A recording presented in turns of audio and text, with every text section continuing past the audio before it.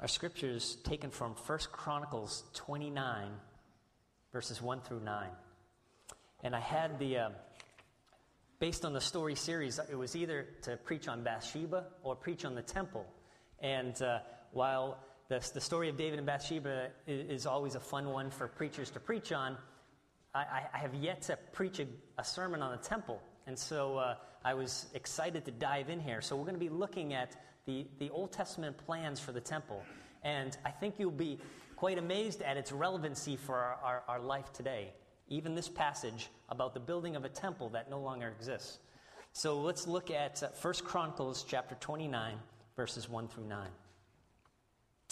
Then King David said to the whole assembly, "My son Solomon, the one whom God has chosen, is young and inexperienced.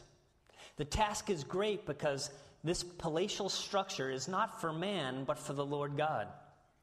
With all my resources, I have provided for the temple of my God, gold for the gold work, silver for the silver, bronze for the bronze, iron for the iron, and wood for the wood, as well as onyx for the settings, turquoise, stones of various colors, and all kinds of fine stone and marble, all of these in large quantities. Besides, in my devotion to the temple of my God, I now give my personal treasures of gold and silver for the temple of my God. Over and above everything I have provided for this holy temple, 3,000 talents of gold, gold of Ophir, and 7,000 talents of refined silver for the overlaying of the walls of the buildings, for the gold work and the silver work, and for all the work to be done by the craftsmen. Now who is willing to consecrate himself today to the Lord?" Then the leaders of the families, the officers of the tribes of Israel, the commanders of thousands and commanders of hundreds, and the officials in charge of the king's work gave willingly. They gave toward the work on the temple of God 5,000 talents and 10,000 derricks of gold, 10,000 talents of silver, 18,000 talents of bronze, and 100,000 talents of iron. Any who had precious stones gave them to the treasury of the temple of the Lord in the custody of Jehiel the Gershonite. The people rejoiced at the willing response of their leaders, for they had given freely and wholeheartedly to the Lord. David, the king, also rejoiced greatly. This is God's word. I want to start by asking you a couple of questions. First, what is the largest purchase you have ever made in all of your life? What's the largest purchase? Maybe it was a house or a car if you're not old enough. Maybe it was a computer or your college diploma. What's the largest purchase you ever made? Tell someone you sitting next to real quickly, what was the largest purchase you ever made? Got a lot of houses. How about in the last month? Now, you don't have to tell your neighbor this, okay? What's the largest purchase you made? This might be a little bit more personal. In the last month, maybe it was your rent or your mortgage payment or your tuition bill. What was the largest purchase you made in the last month? Last financial question. Forget the house payment, tuition, grocery bill payment. What about extra spending? For the area, what category of your budget did most of your extra spending come in this last month? Was it in technology? Was it in clothes or makeup, eating out? For me, it was hair care. I want to get you thinking about this because our passage this evening is simply a tabulation of all the money or the resources in the form of precious metals that David and the leaders of Israel shelled out to build the first ever temple for God.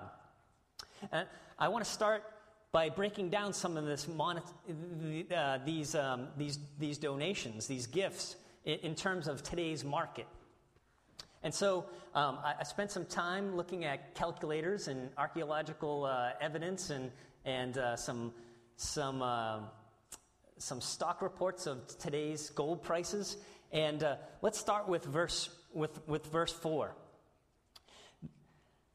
Let's look at how much David spent. Verse 4 says that over and above everything I've provided for this holy temple, 3,000 talents of gold. And the gold of Ophir, scholars think it was just a high-quality gold, and that's why they mentioned it. And it was gifts of tribute that was given every 3 years. And so 3,000 talents of gold, if you convert that to pounds and then ounces, and then from ounces to troy ounces, and then times it by about $1,600 per troy ounce, you get roughly $5 billion worth of gold, okay? It's 110 tons of gold, about $5 billion worth of gold in today's market. 3,000 talents of refined silver, again, convert it to tons, 260 tons, to pounds, to ounces, to troy ounces, you get $247 million in today's market. Then David goes to the whole assembly, to the leaders, the officers, and he says, and this is the important part of verse 5, now who is willing to consecrate himself today to the Lord? Now, what does consecrate mean? We'll look at this a little bit later, but it means to set apart, to reserve for God's purposes. Verse 6 tells us how much David's officers and the leaders of Israel kicked into the temple project. It says they gave toward the work of the temple of God 5,000 talents and 10,000 derricks of gold. Now, 5,000 talents is about 190 tons of gold. And we won't even fuss with the derricks. That's only about 195 pounds. So we'll just leave that. 190 tons of gold is about $9 billion worth in today's gold market. Then they gave 10,000 talents of silver. That's about $356 million in today's market. Forget the 675 tons of bronze and the almost 4,000 tons of iron for a moment here, because that's just not worth as much as silver or gold. With just the gold and silver donated to the temple, David and the leaders of the people of Israel together gave $14.6 billion worth of gold and silver in today's market. Guess how much the Willis Tower cost to build? Anyone know? $160 million. So we could, if we took the gold and silver that was donated to the temple and converted it to today's currency, we could build 91 Sears Towers for the price of one temple. Let's take a quick visual peek at what scholars think the end result was. Now, I don't know if you can see this very well, but that's the temple. And earlier in the morning service, Reverend Chiringa talked about the temple courts, and that's where the basins are and the big altar is, and that's where the people could assemble. But the temple itself is what you see in gold, and it really wasn't that big of a building. It was 90 feet long by 30 feet wide by 45 feet high. But look at it, it's gleaming. And the word says that first they built a stone structure, and then inside the walls they covered the walls with wood, and so that there was no stone showing at all. There was wood on the floors, the walls, the ceilings. And then it says they overlaid the wood with gold. So I was thinking earlier, what are you going to do with 300 tons of gold? How about overlay the entire inside of the sanctuary with gold? Not only that, they had solid gold, 10 solid gold. You can't really see them up here, but there's 10 gold lampstands. There's bowls, there's utensils, all made of gold. And way in the back, see there's a back room there? That's the Holy of Holies, okay? That's the place where only the high priest could go once a year. And that room was a cube. It was 30 by 30 by 30. And in that cube, in that Holy of Holies, is where they housed the Ark of the Covenant. And it next to it, really guarding it in a way, were two cherubim, two gold angels, two golden statues of cherubim that were 15 feet high and their wingspan was 15 feet wide. Now, the room was 30 feet, so you had these two cherubim with their wings arching, and they were pretty much touching the wall and then touching each other, and down in the middle you had the Ark of the Covenant. It's really quite amazing. And this passage finishes up with verse 9, saying the people rejoiced at the willing response of their leaders, for they had given freely and wholeheartedly to the Lord. David the king also rejoiced greatly. Why was such a huge amount of resources and energy and effort and time? The Bible tells us it took about 7 years to build Solomon's temple. King David the construction didn't start under David, just the plans and the resources. And then he gave the project to his son. It took about 7 years to complete.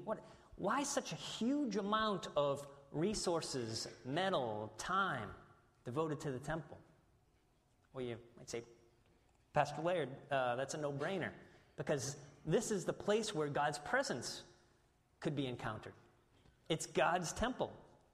And yet it was an access point, if you will, for the very creator of the universe. When God set up some guidelines for worship, he gave implicit instructions to build the Ark of the Covenant, where the 10 Commandments would be kept. And God said, I will manifest my presence on the mercy seat on the cover of the Ark of the Covenant. In Exodus 25, you can read about this. God instructs the Israelites to build a tabernacle, sort of a portable temple. In fact, the temple is modeled exactly after the tabernacle. The very first thing God instructs them to build is the Ark of the Covenant, where the tablets of the law will be placed. And on the cover of the Ark, in pure gold, God instructs them to build this mercy seat, or place of atonement. And on the cover, 2 large statues of cherubim, angels. This will be the focal point for the inner tabernacle, the Holy of Holies.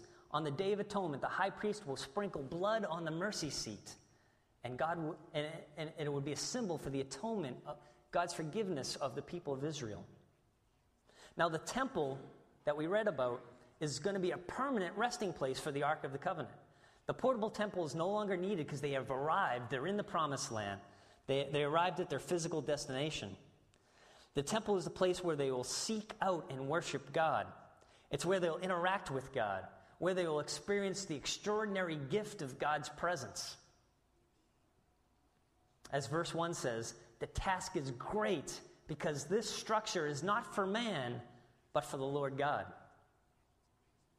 That's why they went through all this hassle. That's why they acquired so much gold and silver and bronze and iron. If you were going to build a structure where God would show up in, wouldn't you want to go all out too? And so they do, and it's amazing. But here's the bigger question, and I'm sure you might be wondering this. How does this affect my life? Well, I want to give you a short temple history and show you how incredibly relevant this passage is for you and I. In this temple that would be built by Solomon, God was sought out and worshipped for many years. But eventually the Israelites began to drift away. And over time, they began to do whatever they please and stopped following God's rules, God's guidelines, God's laws. And so the temple, in a way, became just another building. Because the worship, the sacrifices, the offerings taken in and around it were insincere, they were meaningless. There was no devotion, no heart behind the actions. And as the Israelites abandoned God, God's blessing and God's presence was no longer felt. And slowly the Israelites lost power and control. Neighboring nations would send armies and raid the land. An army came and robbed the temple of all its gold and silver and all its valuable possessions. And eventually the temple itself is destroyed, along with much of Jerusalem, the city of David. Then over the centuries, with the help of many people, and you can read about this in the Old Testament, with the help of many people, including people like King Herod, a bad guy in the New Testament, the temple is rebuilt, but nothing like its original splendor. It's not even a shadow of its former glory. The overlaid gold is absent. The huge doors are gone. In fact, in that picture, there was big, large, huge wooden doors that were folding doors, and I don't know if you can see it up there, that separated the nave, the general part of the temple, from the Holy of Holies. And they were big wooden doors that folded up, that were covered in gold. They didn't have that in the new temple. Instead, they had a curtain, a big, thick curtain.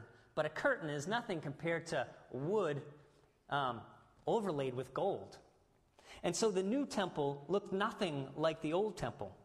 And God's presence is not there like it used to be. Pastor Greg talked about how on that first Palm Sunday, Jesus drove the money changers and vendors from their temple courts, recalling the Psalms that God's house would be a house of prayer for the nations. Well, I want you to listen to this description of Jesus driving out the money changers from John chapter 2. Starting in verse 13, it says, "When it was almost time for the Jewish Passover, Jesus went up to Jerusalem. In the temple courts he found men selling cattle, sheep, and doves, and others sitting at the tables exchanging money. So he made a whip out of cords and drove all from the temple area, both sheep and cattle. He scattered the coins of the money changers and overturned their tables. To those who sold doves, he said, 'Get these out of here. How dare you turn my Father's house into a market?' His disciples remembered that it was written, 'Zeal for your house will consume me.' Then the Jews demanded of him, 'What miraculous sign can you show us to prove your authority to do all this?' And Jesus answered this, 'Destroy this temple, and I will raise it again in 3 days.' The Jews replied, 'It has taken 46 years to rebuild this temple, and you're going to raise it in 3 days?' But the temple he was spoken of was his body. After he was raised from the dead, his disciples recalled what he had said. Then they believed the scripture and the words that Jesus had spoken."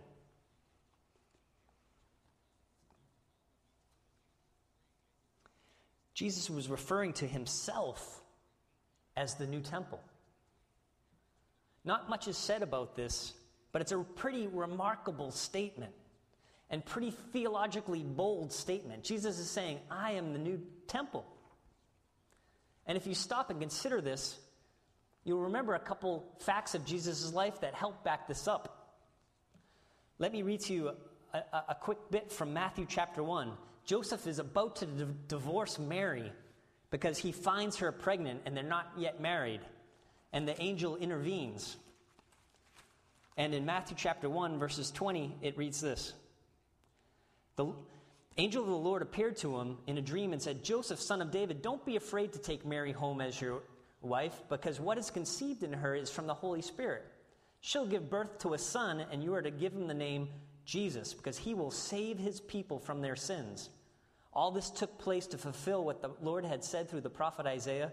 "The virgin will be with child and will give birth to a son, and they will call him Emmanuel," which means God with us. So in this passage, the angel is pointing out to Joseph, Jesus has two purposes. First, he'll be named Jesus because he will save his people from their sins. And the second, he'll be called Emmanuel, which is God with us. Now, these are the two reasons for the temple. God's presence with them in the Holy of Holies. That's why they built the temple, because God would be with them in that location. The Holy of Holies, the Ark of the Covenant. The angel says that Jesus is going to be Emmanuel, God with us, God in the flesh. As John 1 says, "In the beginning was the Word, and the Word was with God, and the Word was God, and the Word became flesh." Second, the temple contained the system and objects for offering atonement. The Ark of the Covenant, the mercy seat. The high priest that year would sprinkle the blood of the sacrifice on the mercy seat to atone for the people's sin. Just about 5 days later, Jesus would show this temple function Jesus would be the ultimate sacrifice, once and for all. It would put an end to sacrifice. The Lamb of God who takes away the sins of the world would give his life as a sacrifice on that Passover. And do you remember what temple-related event happens when Jesus does this, when Jesus is crucified on Good Friday? The curtain is torn in two from top to bottom. Matthew 27:50 and 51, I think we have it up here, says, "And when Jesus had cried out again in a loud voice, he gave up his spirit. At that moment, the curtain of the temple was torn in two from top to bottom, and the Holy of Holies, the inner sanctum of the temple, was exposed." Huge significance. Now, there is nothing barring folks' access to the presence of God.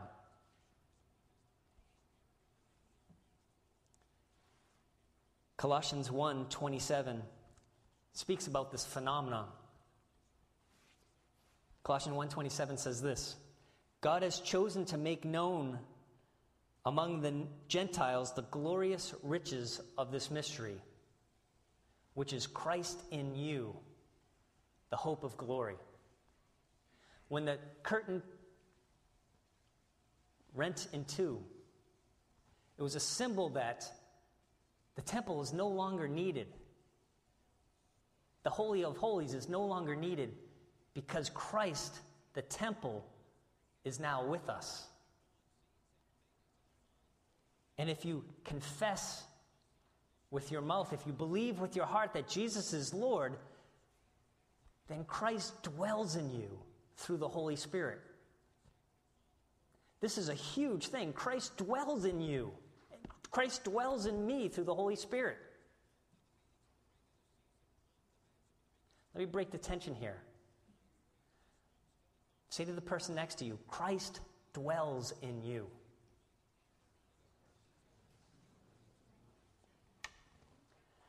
Now, what does that mean? That means that you are now the temple of God. You are now the temple of God. You have both God's presence and God's atoning sacrifice residing in you through Christ. Don't take my word for it. Look at some of these verses. We have 1 Corinthians 3:16. "Don't you know that you yourselves are God's temple and that God's Spirit lives in you?" The next one, 1 Corinthians 16:19 and 20.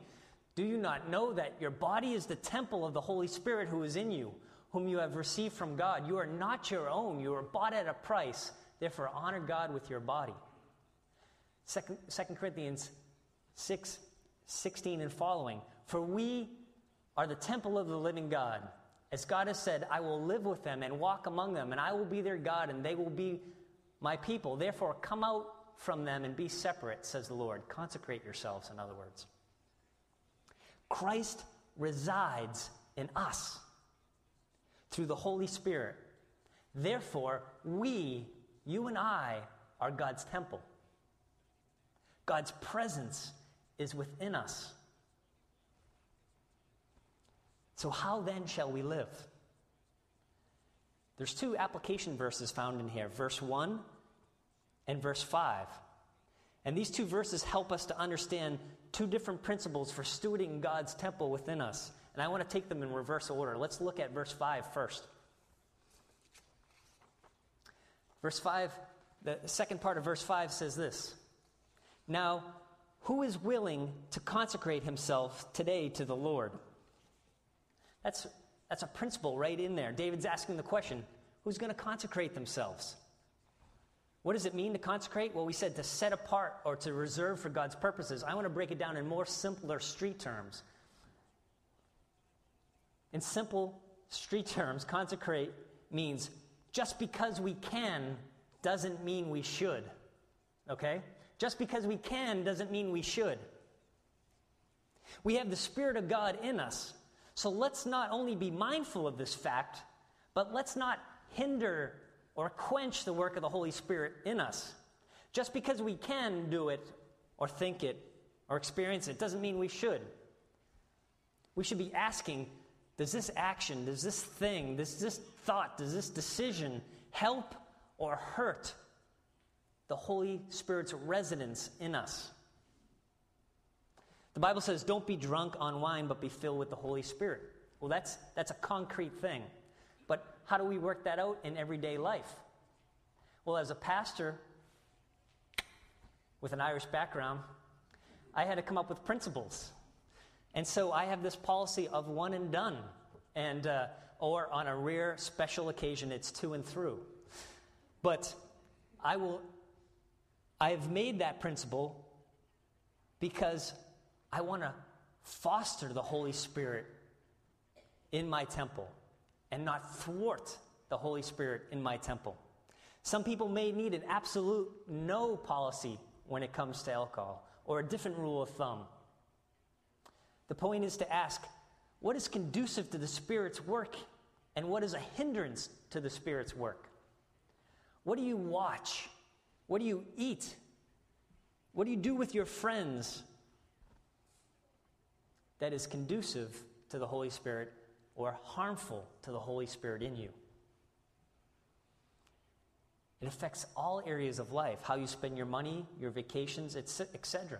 It covers grudges you hold, stinginess, selfishness, apathy. How can the Holy Spirit work in you if you're harboring unforgiveness, if you're selfish and tight-fisted? David says, who is willing to consecrate themselves to the Lord? It's a good question for us. It's an all-of-life deal. Just because you can do it doesn't mean you should do it. You need to ask yourself, does this activity, thought, decision, experience help or hinder the Holy Spirit in me? How you surf the web, etc., etc. The other principle, the last principle, comes from verse 1, and it's sort of the opposite principle. It's looking proactively. Verse 1 says, David is telling the people, the task is great because this structure is not for man, but for the Lord God. And then David and the people give incredible amounts of resources to build the temple. It's a great principle for us. The task is great, not for the faint-hearted. What will we do proactively? What resources, time, energy, thoughts will we give to help build the temple of the Holy Spirit within us? If we were to measure our prayer life, would we score high? Do we give God regular access to our mind, our emotions, to everything going on in our life and in our heart, prayerfully? Do we prayerfully ask God to weigh in on our relationships and on struggles we may have at home or in our neighborhood or in our work?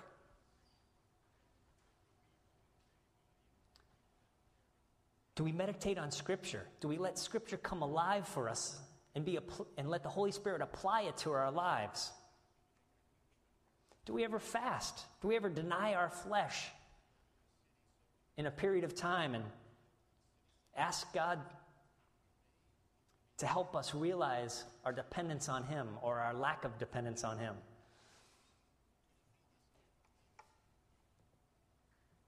Do we allow for time for God to speak to us? If we're always doing all the talking, we won't be able to hear what God wants to say and how God wants to work in us. In verse 2, David says, with all my resources I have provided for the temple of my God. Wouldn't that be a great thing for us to be able to say? With all my resources, I'm providing for the temple of God. How I use my time and my relationships. How I unplug from my email and my voicemail to hear from God. As we head towards Lent, I want to challenge myself and you. Are we doing all we can to steward the extraordinary gift of God's presence within us?